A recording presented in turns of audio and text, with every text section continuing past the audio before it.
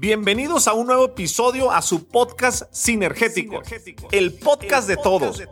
Un espacio donde invito expertos, agentes de cambio y grandes personas con extraordinarias historias que te ayudarán a acelerar tu crecimiento en tu negocio sin descuidar tu persona, fondo antes que forma, haciendo sinergia con él, contigo y conmigo. Mi objetivo es inspirarte, motivarte, acelerarte y hacer sinergia para que juntos alcancemos todos nuestros objetivos. Si estás listo, comenzamos.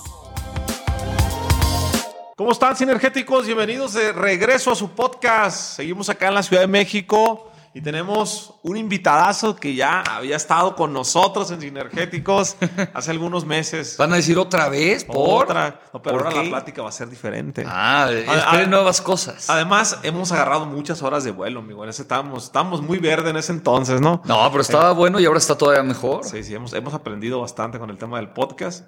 Ya agarramos vuelo. Sí, sin duda. Sí. Y están increíbles. Muchas felicidades por el proyecto. Gracias por venir. ¿Cómo has estado? Muy bien, todo en orden. ¿Cuándo nos vimos? ¿Hace qué? ¿Como 6 meses? ¿Cuánto fue? ¿Cuándo fue yo? ¿Un año, no? Un año ya. El tiempo pasa así, amigo. Se fue, sí, volando.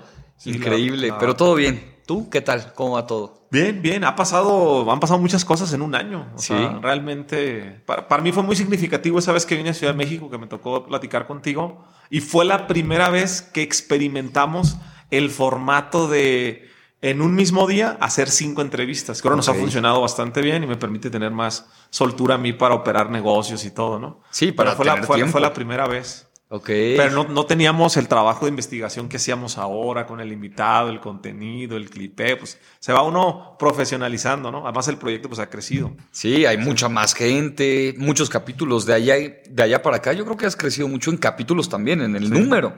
Sí. Está increíble. Pues te decía ahorita que ya tenemos casi 180 episodios. Está increíble. Y parece que no es tanto, pero para los que saben del tema de podcast, no. No, yo llevo 10, ahorita te decía. ¿Cómo no va a ser tanto? No, es una locura. Y además calificado en el top siempre. Sí. No baja. Qué bueno, me da mucho gusto. ¿Tienes 10 episodios actualmente? 10. Sí. ¿Cada cuándo grabas? Es el tema, que no lo tengo estandarizado. O sea, no tengo un tema de voy a grabar todos los miércoles o todos los viernes. Depende mucho del invitado. Ha sido complicado. Entonces, sí, yo haciéndolo digo felicidades. Tener 180 capítulos es una locura. Constancia. Sí, constancia. Y eso genera reputación, ¿no? Sí. Oye, amigo, la vez pasada hablamos mucho del tema de marca personal, ¿no? Sí. Que es un tema que además lo dices tú, que te gusta, que te apasiona, pero estudiaste el tema de imagen. Uh-huh. Sí.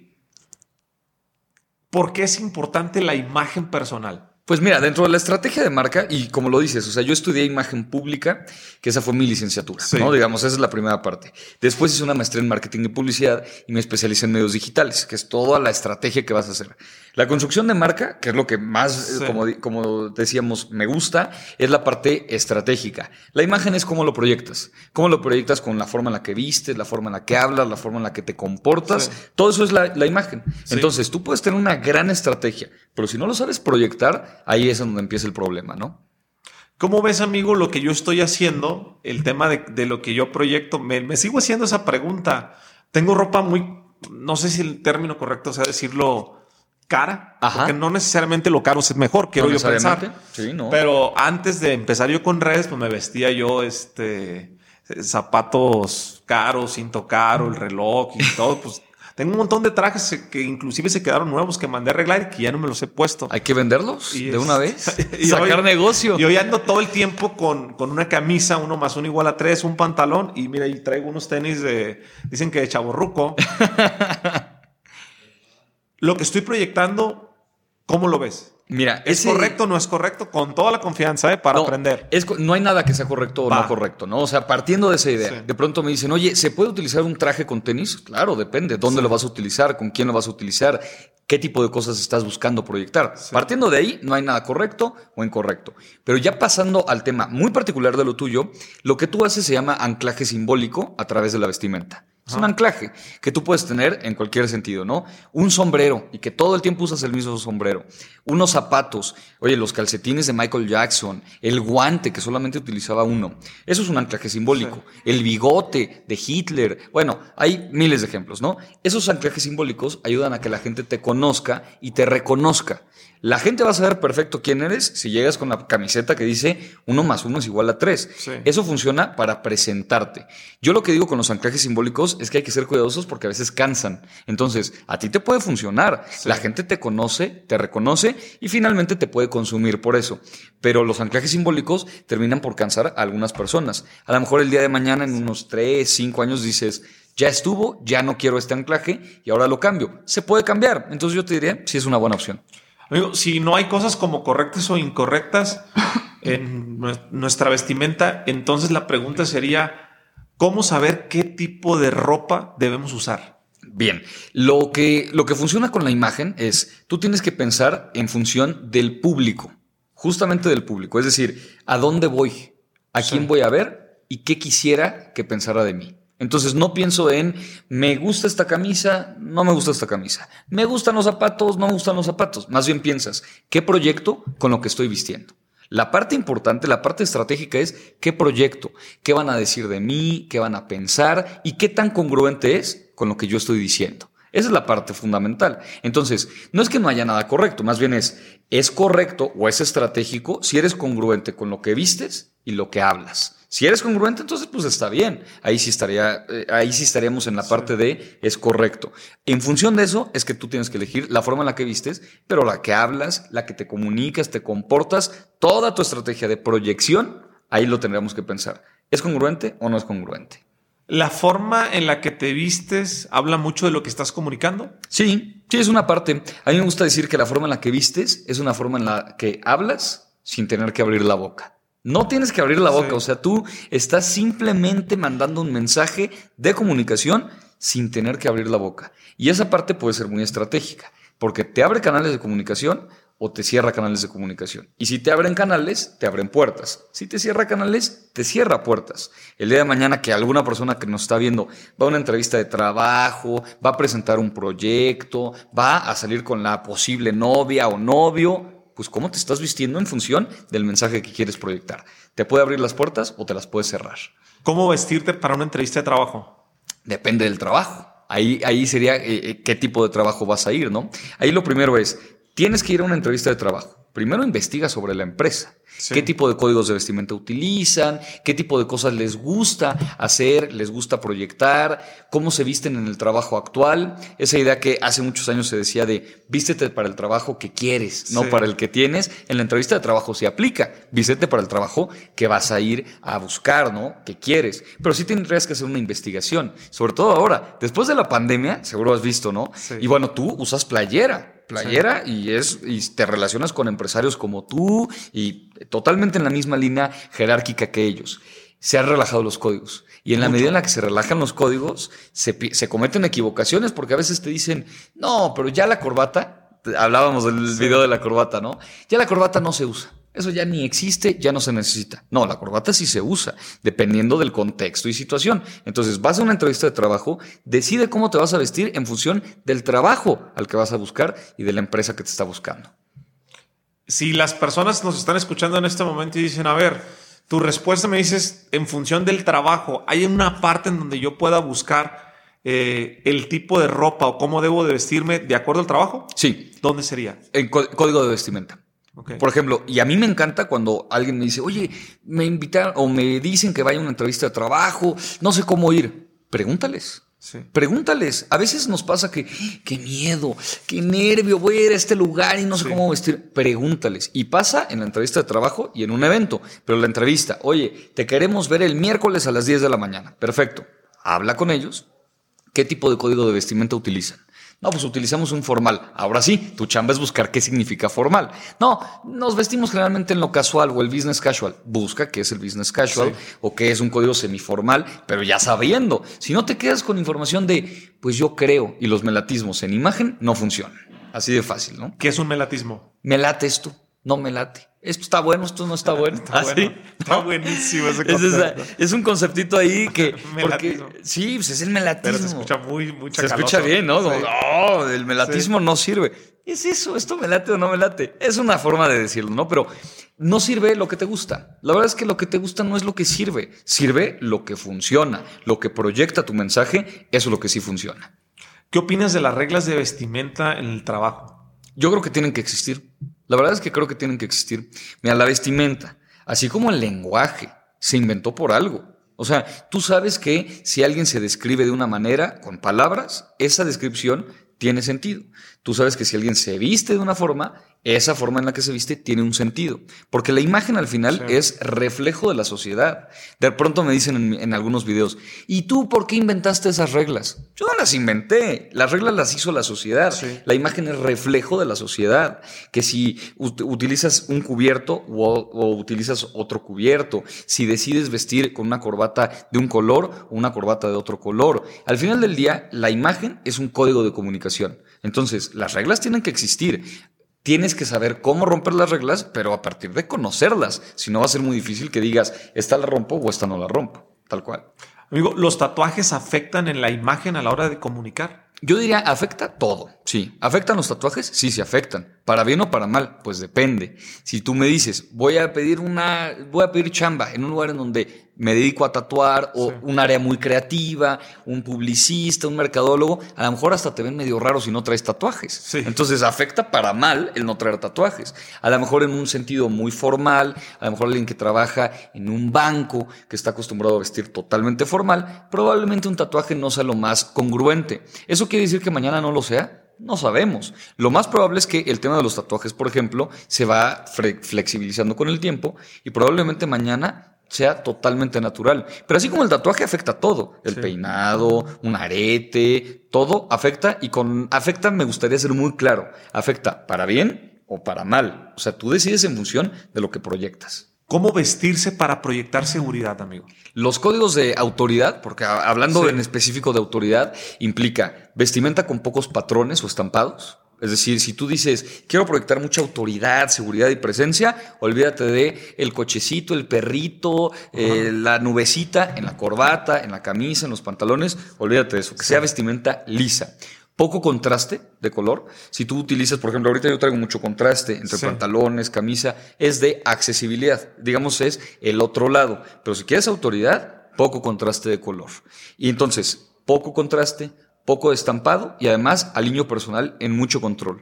Accesorios en mucho control, la misma parte de los zapatos en control, boleado, ese tipo de cosas proyecta autoridad. Ahora, no siempre quieres autoridad, pero si lo buscas, esos serían los códigos. ¿Qué significa el control? El control que esté bien establecido, haz de cuenta, si tú dices un peinado que tenga control, es un peinado que no se mueva. Tú dices una prenda que tenga control, es una prenda que no tenga mucho movimiento o tenga una caída recta. Por ejemplo, pensemos en dos conceptos. Un traje y compáralo con una camiseta, una playera, ¿no? Tú y yo traemos ahorita algo que pues tiene poca estructura, poca forma y en cambio piensa en un saco. Las sombreras, la solapa, ese tipo de cosas son muy rígidas, son muy estructuradas. Eso es control. Poco control, hablaría de accesibilidad. Una camiseta que tenga una caída, a lo mejor un accesorio que tenga movimiento, que hasta tenga sonido. Eso sería ya más de accesibilidad. ¿Cómo elegir el corte de cabello adecuado a la ocasión? Hay dos cosas que tienes que pensar. En el corte de cabello hay dos cosas. La primera, que es la más importante y aplica para todo, es ¿qué proyecto? O sea, ¿qué estoy buscando? ¿No? Trabajo en el banco, trabajo en el área creativa, en función de eso. Y la segunda, tu tipo de rostro. No nos queda todo a todos. O sea, esa idea de todos podemos utilizar lo que queramos, en realidad no es tan cierta, porque hay cosas que te favorecen y hay cosas que no te favorecen. En función de tu corte, de la forma de tu rostro, eliges el corte de pelo. Habrá quien tenga la cara más larga que ancha. Habrá quien tenga una cara largo y ancho similar, por ejemplo.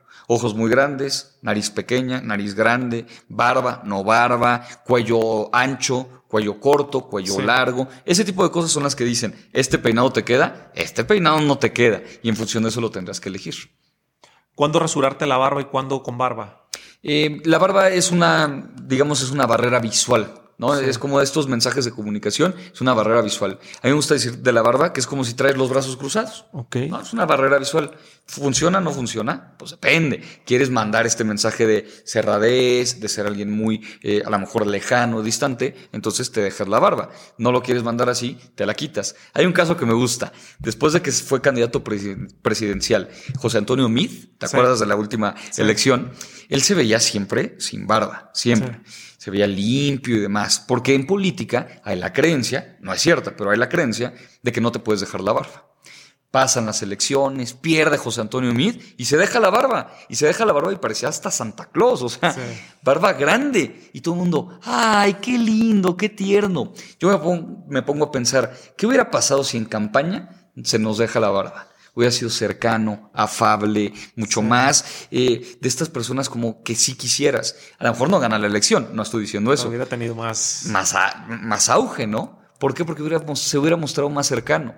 Entonces aquí me dirán, ¿la barba está bien o no está bien? Depende. En este caso, quieres ser más afable, una cosa por el estilo, te dejas la barba desaliñada. ¿Qué es eso? Poco control. Y el poco control es accesibilidad. ¿Quieres ser accesible? Te dejas la barba. ¿Quieres ser más autoritario? Te quitas la barba, te pones el traje, ese tipo de cosas, ¿no? Veo que mientras estás hablando, amigo, manejas muy bien. Otra vez estaba viendo un video tuyo que me encantó y lo compartí. El tema de cómo usar las manos mientras estás hablando, que no te lo enseñan. Yo, por ejemplo, a mí, si te fijas, mientras yo estoy en el podcast, siempre estoy tranquilo con las manos y ahorita que te estoy viendo me hago consciente de este tema. De los ademanes, ¿no? ¿Cómo proyectar o cómo mover las manos mientras hablamos? ¿Cuál es el uso correcto? Fíjate, las manos en realidad, los ademanes es como si hiciéramos la palabra, la convirtiéramos en movimiento. ¿Cómo sería? Y hay dos movimientos que podemos utilizar. Uno son las manos, que te sirven para ejemplificar formas, lugar, medida, ¿no? No es lo mismo que tú digas, quiero que me pases un vaso como este, ¿no? Sí. Entonces te podría decir, oye, Jorge, un favor, ¿me puedes traer un vaso? Entonces tú usas el ademán. Y si tú llegas a la cocina y encuentras este vaso y encuentras uno chiquito, me vas a traer este. Sí. Porque sin palabras te dije que es el vaso alto. Sí. Pero lo mismo pasa con todo. Cuando tú dices, oye, ¿cómo te fue en la entrevista de trabajo? Pues me fue bien. O sea, estuvo bien. Con palabras dices que estuvo bien, pero te fue muy mal. Te fue muy mal, ¿no? Sí. Y usas los ademanes, que además tiene que ver con los hombros, y dices, estuvo más o menos. Y también los gestos, que también son movimientos. Que no es lo mismo que tú digas, bien, estuvo bien la entrevista de trabajo. Te estás diciendo no estuvo bien. Sí. Entonces, las palabras, cuando las conviertes en movimientos, comunican y proyectan. Proyectas con las manos a través de los ademanes y comunicas con el rostro a través de los gestos. Básicamente, lo que se trata es que seas congruente, que no te pase ¿y este proyecto va a funcionar o no? A ver, preséntanos bien. ¿Va a funcionar el proyecto o no va a funcionar?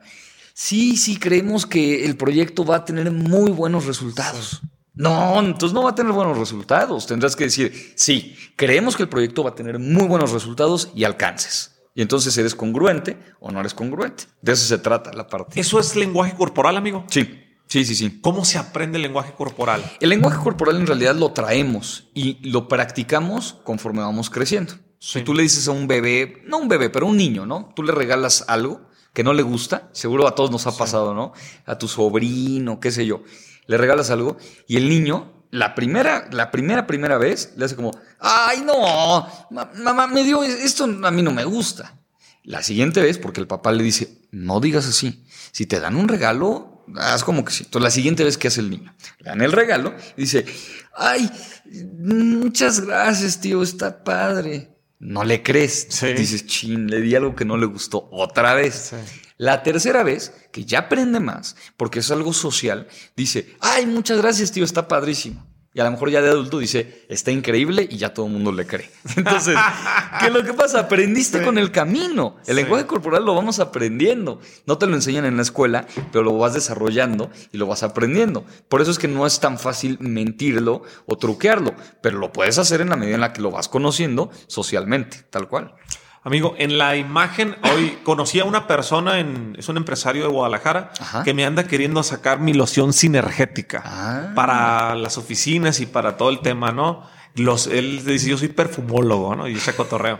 Pero lo que te quiero preguntar es, ¿el perfume proyecta en la imagen? Sí. ¿El olor? Sí. ¿Usar un mismo perfume es lo correcto? ¿O qué no necesariamente, pero fíjate, el sentido que más memoria tiene de todos es el olfato. O sea, tú puedes oler algo y abres un baúl y huele a mi abuelita, sí. Pero mi abuelita falleció a lo mejor hace 20 años o 30, no sé. Sí.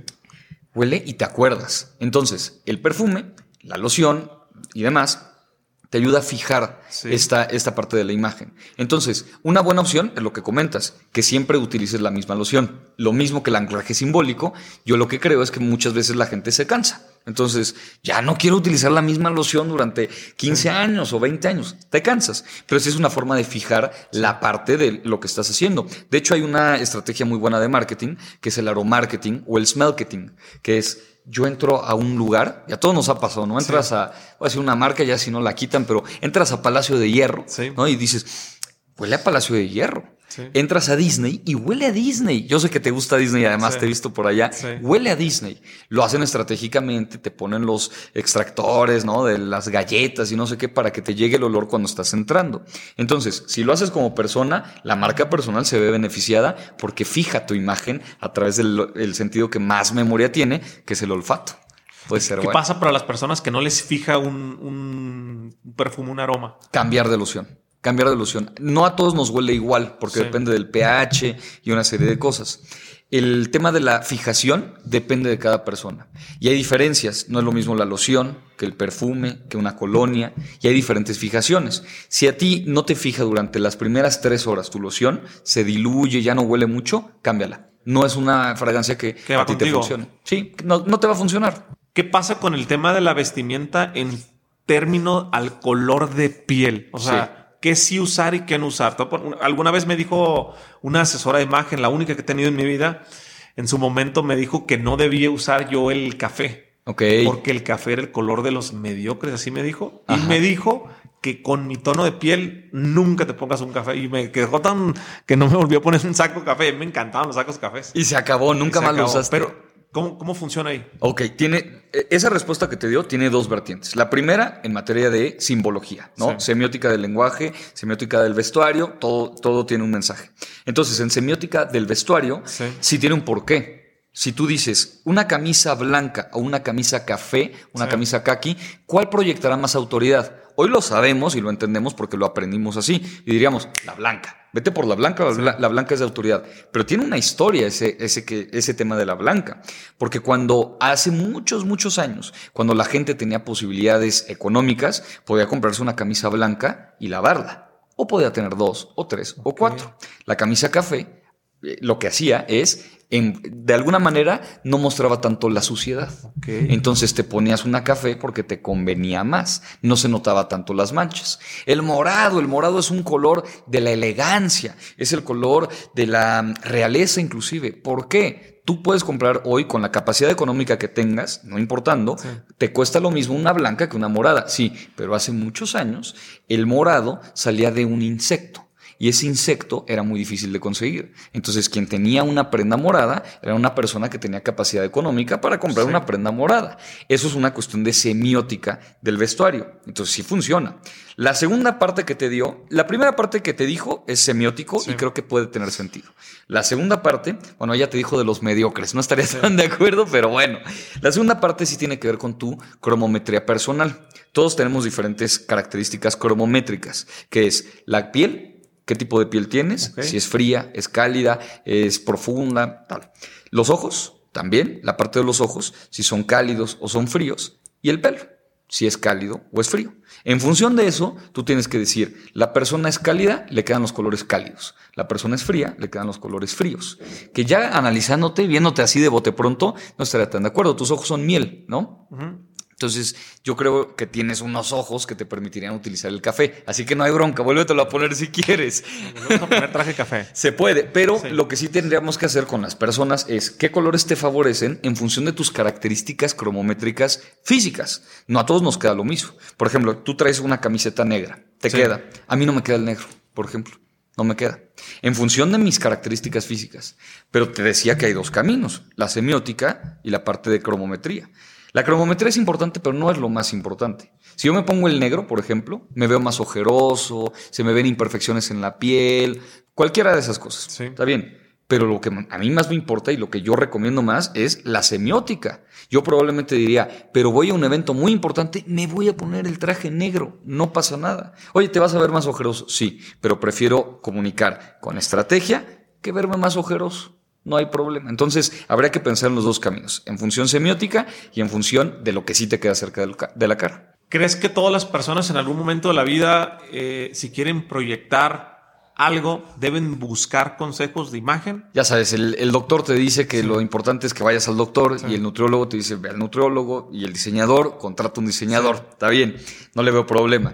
Yo sí creo que la parte de la imagen lo podemos ir sensibilizando, pero ¿qué sí necesitamos? Apertura. Tenemos que tener apertura. Yo de repente tengo en mis videos y en comentarios, eso no sirve de nada, yo me visto como quiero. La verdad, a veces me dan ganas de escribirle, no es cierto.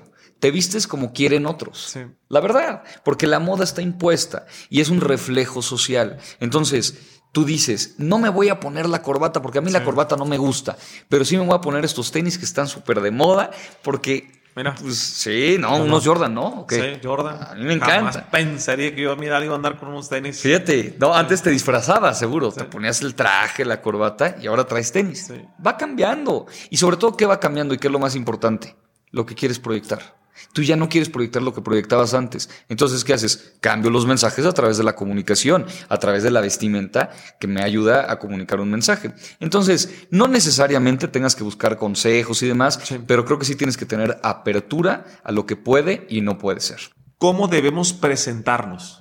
Cuando tenemos que hacer una conferencia o algo así. En términos generales, ¿cómo se debe presentar a alguien? Ok, cuando tú haces una presentación personal, lo importante es pensar que la mayoría de lo que digas se le va a olvidar a la gente. O sea, tú te vas a presentar y dices el famoso elevator speech o elevator pitch, que tú tienes a lo mejor 1 minuto o 2 minutos, tú tienes que pensar que lo más importante se les va a quedar en la cabeza. Lo que no es tan importante para la persona que te escuche, se le va a olvidar. Entonces tienes que ser muy consciente de que tu presentación tiene que tener fuerza, tiene que tener impacto. Si tú te presentas con tu nombre y ya, se le va a olvidar probablemente. Si tú te presentas con tu nombre y la solución que puedes ofrecer, entonces es más probable que la gente recuerde lo que estás diciendo. No es tan importante los títulos que tengas, no es tan importante lo que tú crees haber aprendido, sino lo que puedes hacer por la persona que tienes enfrente. Así yo lo recomendaría. ¿Cómo contestar cuando te hacen un halago?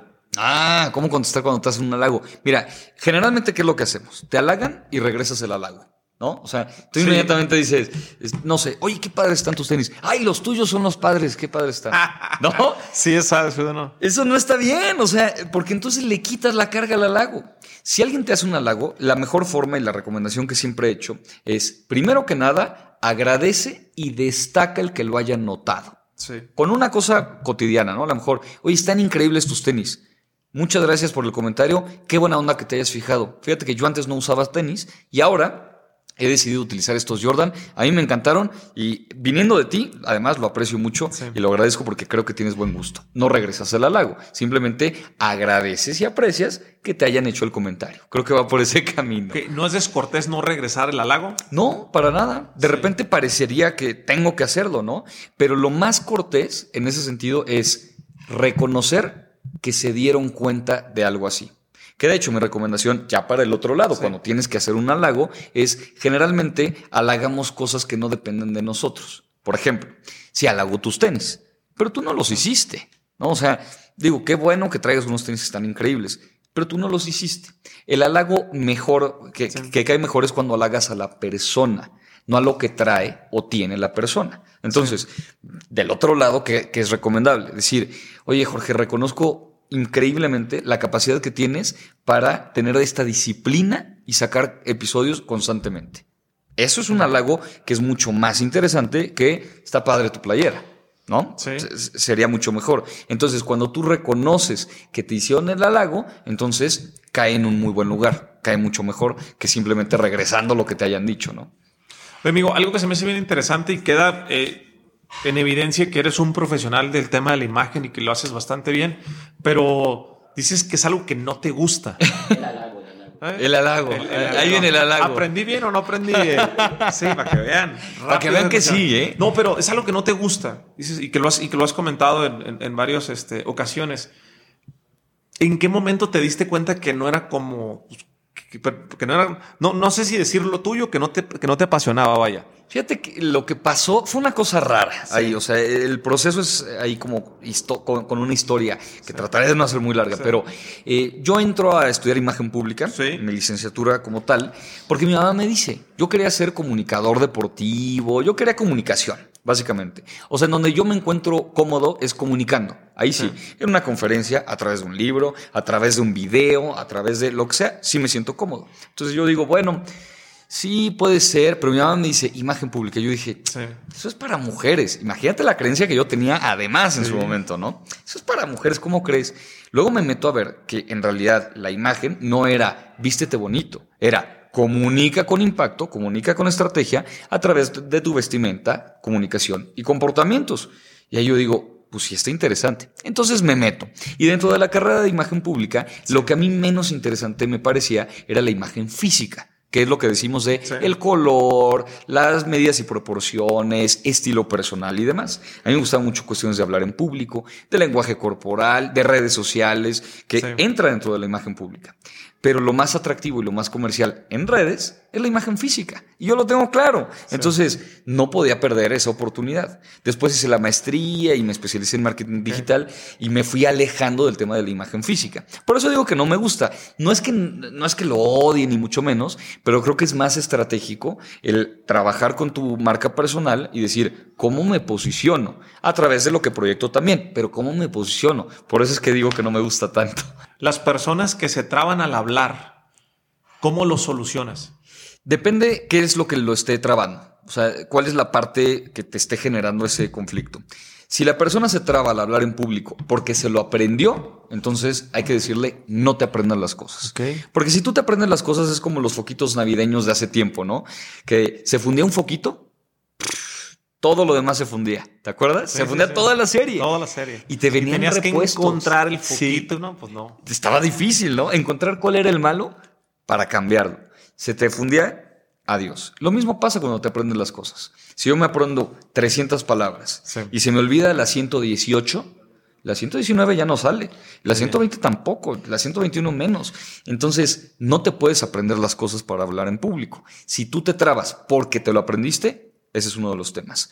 2, si tú te trabas porque te genera nervio o llega hasta la fobia el hablar en público, entonces desarrollas estrategias de respiración, sonrisa, una serie de cuestiones que te ayuden a controlar el público y que no los pienses como agresivos. Tú te trabas al hablar en público cuando te da miedo el público que tienes. Que ojo, no tiene que ser el director de la empresa que quieres que te contrate. A lo mejor te trabas, y a mí me pasa, de repente, si tengo a mi papá, por ejemplo, en la audiencia, me puede generar como me puede generar nerviosismo, o a lo mejor mi mamá, o qué sé yo. Ese tipo de cosas te pueden trabar. Entonces hay que ver qué te está generando la fobia o el nervio, y entonces a partir de ahí le entramos. Y lo tercero es, si no dominas el tema. Si no dominas el tema, bueno, pues hay que hacer que domines el tema, y a partir de ahí trabajamos. ¿Cómo hacerle para no tener nervios al hablar en público? Es como de las preguntas ahí de oro, ¿no? El cómo pierdo el nervio al hablar en público. Y es que tú tienes nervio por alguna de estas razones que teníamos, ¿no? Si tú dejas de considerar amenazante al público, pierdes una parte del nervio, pierdes una parte del miedo. La sensación química que tienes en el cuerpo no se va. Todos tenemos la misma. Y estoy seguro que después de miles de conferencias que has dado con muchas personas, la sensación que tienes en el cuerpo es la misma. Pero ya aprendes a disfrutar esa sensación. Ya no es lo mismo, ¿no? Cuando a alguien le preguntan, oye, ¿estás nervioso cuando vas a hablar en público? A mí me gusta que cambien ese chip mental y diga, estoy muy emocionado.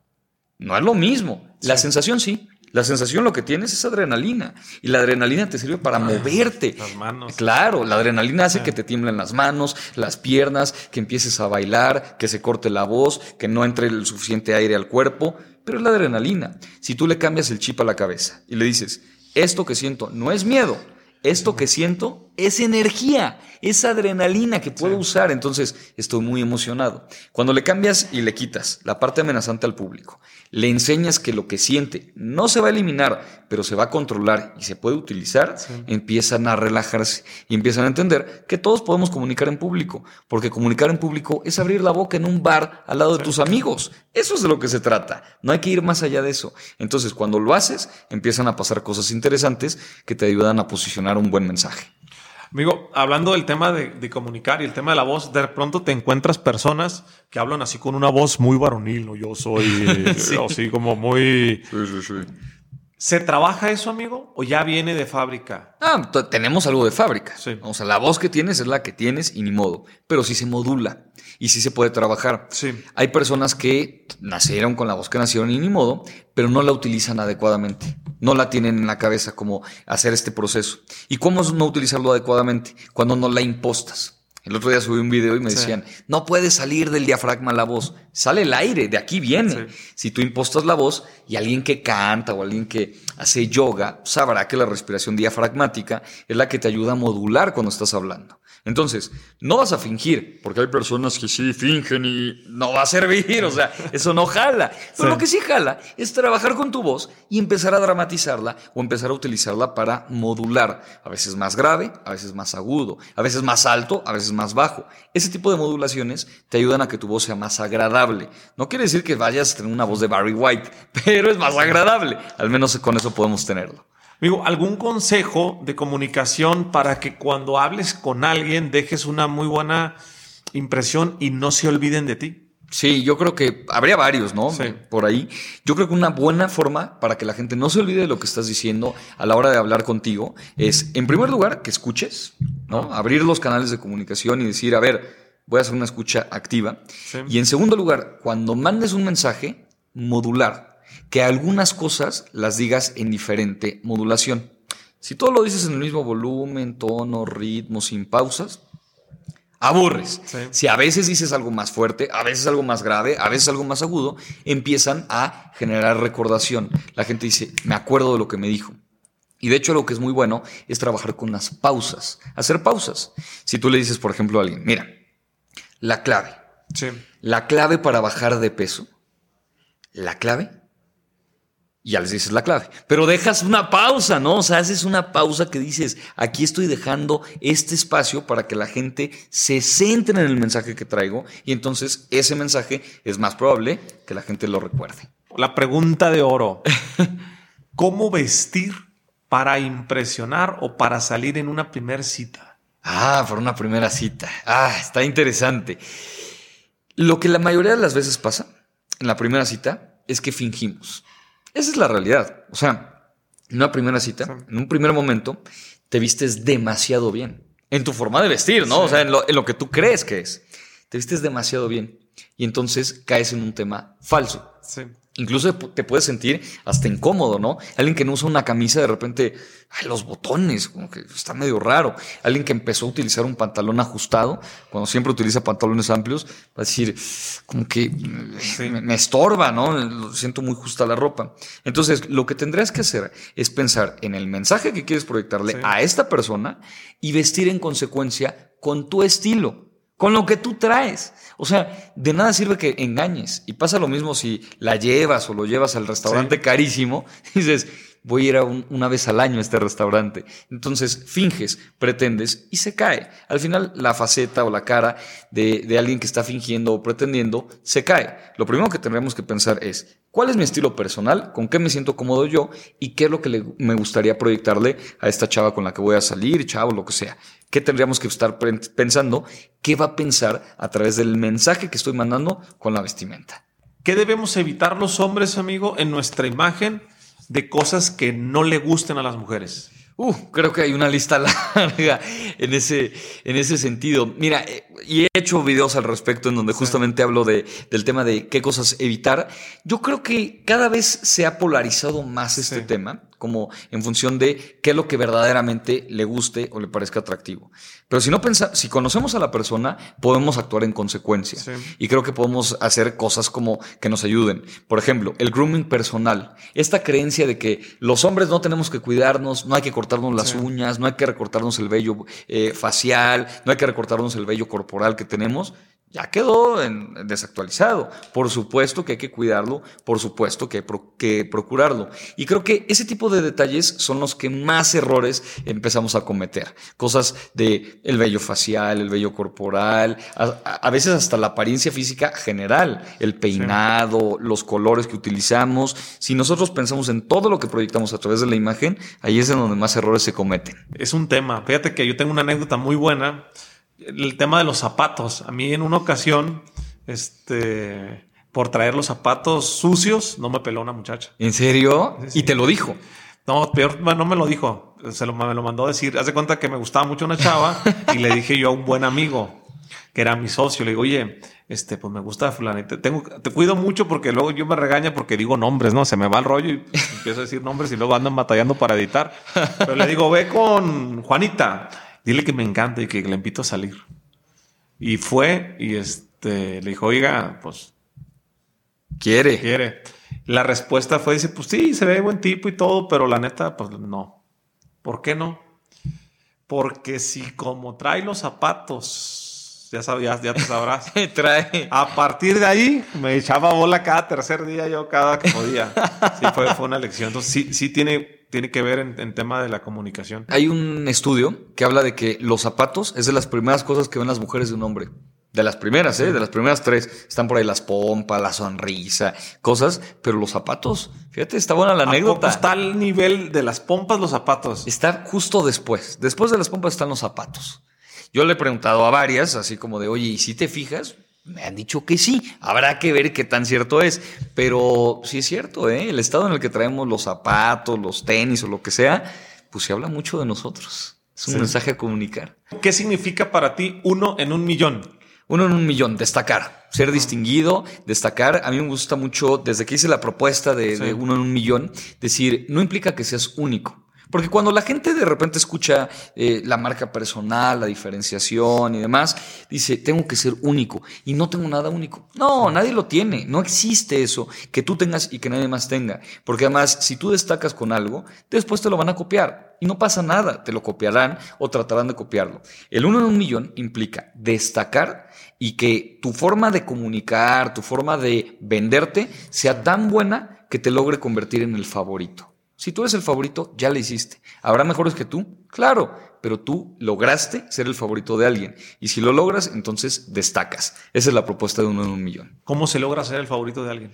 A partir de conocer muy bien la estrategia que traes, ¿no? O sea, yo siempre digo que no es una cosa, es una mezcla de cosas. No puedes pensar que la receta secreta trae un ingrediente. La receta secreta trae muchos ingredientes. Tú tienes que hacer que tus ingredientes sean muy buenos. Y si tus ingredientes son muy buenos, juntos, mezclados, van a hacer que la gente diga, me gusta él, me gusta ella. Oye, ¿por qué te gusta? ¿Por qué te parece atractivo? ¿Por qué te parece interesante? No sé, tiene un no sé qué sé yo, que me gusta. De hecho, a mí me gusta decir que eso me dedico, a generar ese no sé qué sé yo, que hace que la gente diga, sí me gusta, sí me parece atractivo, sí me parece interesante, y entonces terminan por comprarte, porque nadie compra algo que no le gusta, nadie compra algo que no le parece interesante. Dentro de los elementos de diferenciación que existen dentro de una marca, ¿en cuál es en el que más te enfocas? Yo hablo de 3 elementos, que son como la combinación que ayuda a que la gente diga, ya te entendí. Yo siempre digo que una marca exitosa, el triángulo del posicionamiento efectivo, está con estos 3 conceptos. Uno es lo que te apasiona, gustos, pasiones, lo que tú dices, yo haría esto sin que me pagaran de por vida, ¿no? Que no todos tus gustos y pasiones son tu marca personal, porque puedes decir, a mí me encanta la música, pero soy malísimo para tocar la guitarra. Bueno, pues entonces pues ahí no va a estar. Pero tus gustos y pasiones, saca y define todos los que puedas. Defínelos. 2, los talentos. Porque a lo mejor tú tienes una pasión muy buena por algo, pero tu talento no da. A lo mejor no da para algo. Y se vale dejar en hobby algunas cosas. Se vale decir, esto me gusta mucho, esto de verdad me encanta, pero si no tengo el talento, lo dejo como hobby. Y ahí está el hobby, ahí está de por medio. Y un tercer elemento que quizás es el más importante de los tres, que implica la parte comercial. Que haya mercado. Si hay mercado, entonces puedes tener alguna repercusión interesante. Si no hay mercado para lo que haces, es mejor picar piedra en otro lado. Ya sé que me dirán, no, tú pica piedra por tus sueños, tus pasiones. Sí, tus pasiones está bien, pero tienes que tener talento y tiene que haber mercado para ti. Si no, no funciona. Entonces, en estos tres elementos, en el centro de los tres, si encuentras algo que te apasione, que tengas talento para hacerlo y que además haya mercado para ti, ahí posiciónate. ¿Cómo saber si hay mercado o no hay mercado? Investigando, proponiendo, haciendo propuesta. De repente hay gente que dice, es que yo no sabía, pero resulta que soy muy bueno para escribir poemas. Yo soy contador, ¿no? Yo no sabía. Creo que tu caso es un caso bien interesante, porque lo que tú hacías es, bueno, que sigues haciendo además, es distinto a lo que ahora haces. Pero resulta que no solamente tienes pasión, sino que también tienes talento, y tú no lo sabías. ¿Cómo lo supiste? Explorándolo, sacándolo al mercado. Y cuando llenas tus conferencias, te das cuenta de que sí hay mercado para lo que tú estás ofreciendo. Ahí es en donde dices, me gusta, tengo talento y hay mercado. Posiciono mi marca personal y ve todo el proyecto que has creado. ¿Qué es lo que más, en tema de imagen, de marca personal, en tu experiencia, el error el que no puedes cometer? Yo creo que irte por métricas de vanidad. Creo que ese sería como el error. Lo platicábamos ahorita con Spencer, ¿no? Decíamos, a ver, tiene que estar vinculado tu modelo de redes con tu modelo de negocio. Si no, no sirve de nada. Y creo que el error más grande es querer posicionarse a costa de lo que sea. A costa de cualquier cosa. Y entonces hay gente que dice, pues voy a vender una imagen de cualquier cosa, ¿no? Y crea un personaje. Los personajes no sirven, porque los personajes terminan por morirse. Te cansas del personaje. Si te cansas de ti mismo, el real, ¿cómo no te vas a cansar del personaje? Entonces creo que ese es el error más fuerte. Decir, quiero seguidores, quiero que la gente me conozca, entonces voy a empezar a utilizar esto que nadie utiliza. ¿Pero por qué? Si tú no eres así, no importa, es el personaje. Y voy a empezar a hablar así, pero tú no hablas así, no importa, es el personaje. Y voy a empezar a venderme, empiezas a cometer el error. Creo que ese es el más grande, porque creo que es una trampa del ego. Es una trampa del ego, que el ego te dice, busca seguidores, busca que te pidan una foto, busca que te verifiquen, busca. ¿Por qué? ¿Está alineado con mi modelo de negocio o no está alineado? Si tú proyectas una imagen de algo que no eres, se va a caer. Si tú proyectas algo en redes que no eres, se va a terminar por morir. Yo creo que ahí estaría lo más fuerte. ¿Cómo trabajas tú el ego? A mí me gusta decir que no me la creo, pero ninguna de las dos. O sea, yo cuando gano muchos seguidores o me dicen cosas increíbles, no me la creo. Y cuando me dicen cosas muy malas y es que está horrible tu contenido, tampoco me la creo. O sea, creo que si tú te la crees mucho en las dos, va a llegar un momento donde te vas a dar un balazo en el pie. O sea, si tú te la crees en eres el mejor, eres increíble, eres lo mejor que ha pasado en el mundo, el día de mañana te vas a dar de golpes porque vas a decir, no es cierto. Y si tú te la crees cuando te dicen, eres malísimo, gente que te pone, está terrible tu video, ojalá sea el último, eres lo peor que ha pasado a la humanidad, y tú te lo crees, vas a perder. Entonces, creo que ahí es en donde yo me trato de creo que me espejeo, creo que es lo correcto, como decir, no me creo ni lo uno ni lo otro, o sea, no me creo esas cosas, sé lo que soy y valgo por lo que soy, no por los números que tenga. Creo que ahí es en donde está lo importante. Si no te la crees, ¿no es síndrome del impostor? No, vaya, no es que no me la crea, o sea, yo sí me la creo y trabajo mucho con el síndrome del impostor, pero yo digo mucho del síndrome del impostor que es bueno, ¿eh? O sea, claro que tiene su parte negativa, pero es en estos dos lados. Si tú no tienes nada del síndrome del impostor, nada, ni tantito, creo que eres un inconsciente. Sí. La inconsciencia es fuerte, ¿no? De gente que dice, yo voy a hablar de cualquier tema. Oye, pero tú no sabes de ese tema, tú no te preparaste. Voy a hablar de cualquier tema. Y no tienes ni tantito síndrome del impostor. Si tienes demasiado síndrome del impostor, dices, yo no soy bueno para nada, no puedo hablar de ningún tema, ¿cómo le hago? Punto medio. En el punto medio. Creo que en esos dos no le creas ni al diablito ni al angelito. Ninguno de los dos te dice cosas buenas. Quédate en medio de los dos. Amigo, ¿es bueno el lifestyle en redes sociales? Sí creo. Creo que ha hecho mucho daño también esa parte, ¿no? O sea, le ha hecho daño el aspiracionismo. Sí. Que véndete aspiracional y que la gente vea que tienes lujos y que tienes coches y casas y viajes y creo que esa no es la perspectiva correcta. La perspectiva correcta es compártete. Porque la gente se engancha con gente. O sea, no te enganchas con la empresa que te vende cosas. Te enganchas con la persona. Sí. A la gente le gusta ver personas. Entonces, compartir lo que haces es tu estilo de vida. Al final tú eres lo que haces. Eres tu estilo de vida, la forma en la que te desarrollas y demás. Creo que esa parte sí puede ser muy buena. Amigo, te agradezco mucho. Me queda claro lo que yo me decía. Fíjate que ahora estuvimos viendo tu contenido y para que sepan todos, las personas que nos están escuchando, la primera vez que me tocó compartir contigo, no te conocía ni seguía tus redes al nivel que las sigo ahora. Yo no sigo mucha gente, para ser honesto. Sí. Pero las personas que sigo me gusta seguirlas, pues, o sea, aprenderlas. Y la verdad es que algo que sí he identificado muy bien en ti, amigo, es que tú tienes de las pocas personas que he visto yo en redes, que tienen más de 2 pilares de contenido y que los tiene muy bien identificados. O sea, tu comunicación es estratégica, ¿no? Porque sí, de pronto me ha tocado ver gente que está inventando por todas partes por tratar de que le jale algo. Y tengo un caso, un buen cuate que no tiene ni idea de lo que está hablando, pero ya hizo una comunidad enorme porque estuvo experimentando hasta que le pegó en eso. Y ahora dice, y me quieren pedir asesoría, pero pues no sé de eso. O sea, copiar es bien fácil, ¿no? Sí. Copiar es bien fácil en redes. Qué interesante se me hace el hecho de que eres muy bueno en esto, pero que no te apasiona. Sí. Es todo un tema, ¿no? El animarse a cambiar de rubro. Sí, moverte es complicado. Te agradezco mucho el comentario. Sí. O sea, el hecho de tener diferentes pilares y además creo que es complicado y no sé si te haya pasado con algún tema que te guste mucho, pero que a la gente no le guste tanto, ¿no? Y pasa, creo que se vale, pero tratar de mediar entre lo que sí quiero y lo que sí me funciona y todo, creo que es interesante y ahí es en donde estamos todos, ¿no? Generando contenido y tratando de hacer que a la gente le sirva lo que estamos ofreciendo, que creo que lo más importante es eso. El otro día me decían, si no te gusta, no lo hagas. Yo decía, 1, me funciona y si sirve. Y 2, a la gente le sirve. Entonces, si a la gente le sirve, voy a seguir haciendo nudos de corbata, no pasa nada y voy a estar contento con eso, ¿no? Pero no, hombre, muchas gracias a ti por la invitación. Tienes que ir a mi podcast, ¿eh?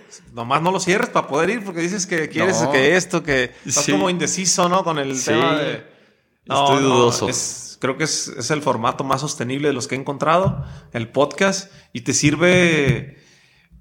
Lo digo pocas veces, pero para mí ha sido una universidad, amigo. Fíjate, yo he estudiado, me he quemado las pestañas. No, has estudiado muchísimo, doctorados. Tengo 3 maestrías, he hecho 2 doctorados, he hecho especialidades en el extranjero, pero sin temor a equivocarme, te puedo decir que en más de 180 entrevistas he aprendido más que en un posgrado, o sea, de conceptos, de recomendaciones del libro. O sea, hay episodios que me vuelan la cabeza, o sea, y prácticamente a todos le aprendo algo, porque realmente yo dije, si le voy a dedicar mi tiempo a este tema, debe ser con alguien que me interesa, más allá de lo que te decía ahorita, el clipear el contenido, el hacer las preguntas correctas, el distribuirlo, porque obviamente también quieres que se visibilice lo que estás haciendo, ¿no? Si no, no sirve. Si no sirve. Hay que no se ve, no sirve. Pero lo he disfrutado mucho. Y me ha permitido conocer personas como a ti, que es un mero pretexto para conectar, o sea, para hacer sinergia. Y a mí me encanta, te voy a ser muy sincero. Yo, la vez que fui a tu podcast, fue cuando dije, y lo platicamos, me acuerdo, ya después de grabar y todo, dije, sí quiero hacer el mío, sí quiero entrarle. Sobre todo por eso, más allá de lo que se haga en redes y todo, te permite conectar. Y eso siempre estará increíble. Lo traes en la camiseta, pero lo traes marcado en la vida. O sea, esa parte de hacer sinergia y de entrarle con más gente es lo que a mí se me hace más interesante. Si ahorita nos ponemos de acuerdo con todas las redes sociales, con traductor incluido, para ponerte las cámaras del mundo, ¿cuál sería tu mensaje para el mundo?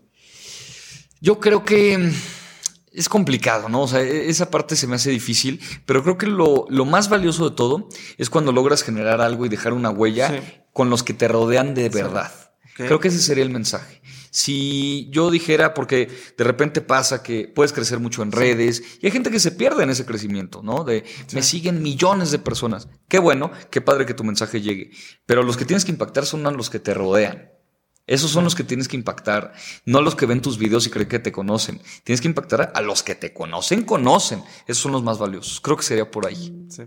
Amigo, para las personas que quieran acercarse contigo en tu empresa, ahora con tu libro 1 en 1 millón, todo lo que tú haces, que no tienes una audiencia muy grande, pero que lleguen vía este podcast, ¿cómo te pueden buscar? Siempre aparezco como Humberto Gutiérrez y como Consejos Imagen. Ahí están los dos perfiles, en Facebook, en Instagram, en TikTok, en Twitter, en YouTube, en todos lados, ahí estamos. Oye, amigo, y como mandas un correo, es que terminas de mandar el correo y dices postdata, ¿no? Exacto. Como ya se supone que ya cerramos, pero te voy a poner el postdata. ¿De dónde salió el imagen a cucharadas? Pues mira, y fíjate que nunca me lo habían preguntado. Ese tema a cucharadas salió porque yo decía, yo tenía el canal de YouTube largo. Sí.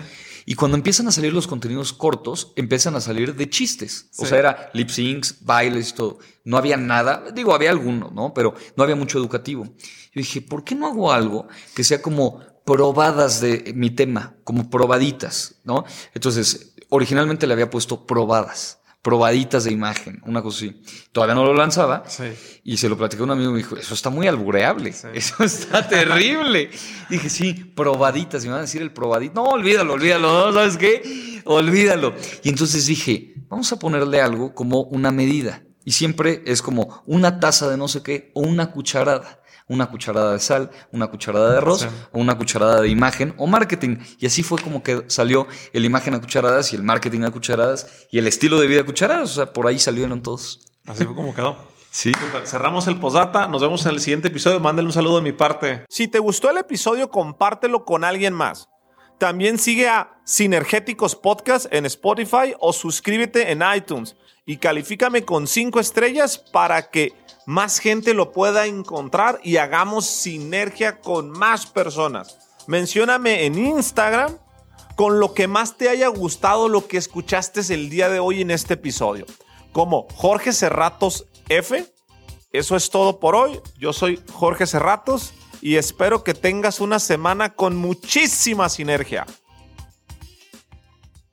Hello, it is Ryan, and I was on a flight the other day playing one of my favorite social spin slot games on ChumbaCasino.com. I looked over at the person sitting next to me, and you know what they were doing? They were also playing Chumba Casino. Coincidence? I think not. Everybody's loving having fun with it. Chumba Casino is home to hundreds of casino-style games that you can play for free anytime, anywhere, even at 30,000 feet. So sign up now at ChumbaCasino.com to claim your free welcome bonus. That's ChumbaCasino.com and live the Chumba life. No purchase necessary. VGW. Void where prohibited by law. See terms and conditions. 18+.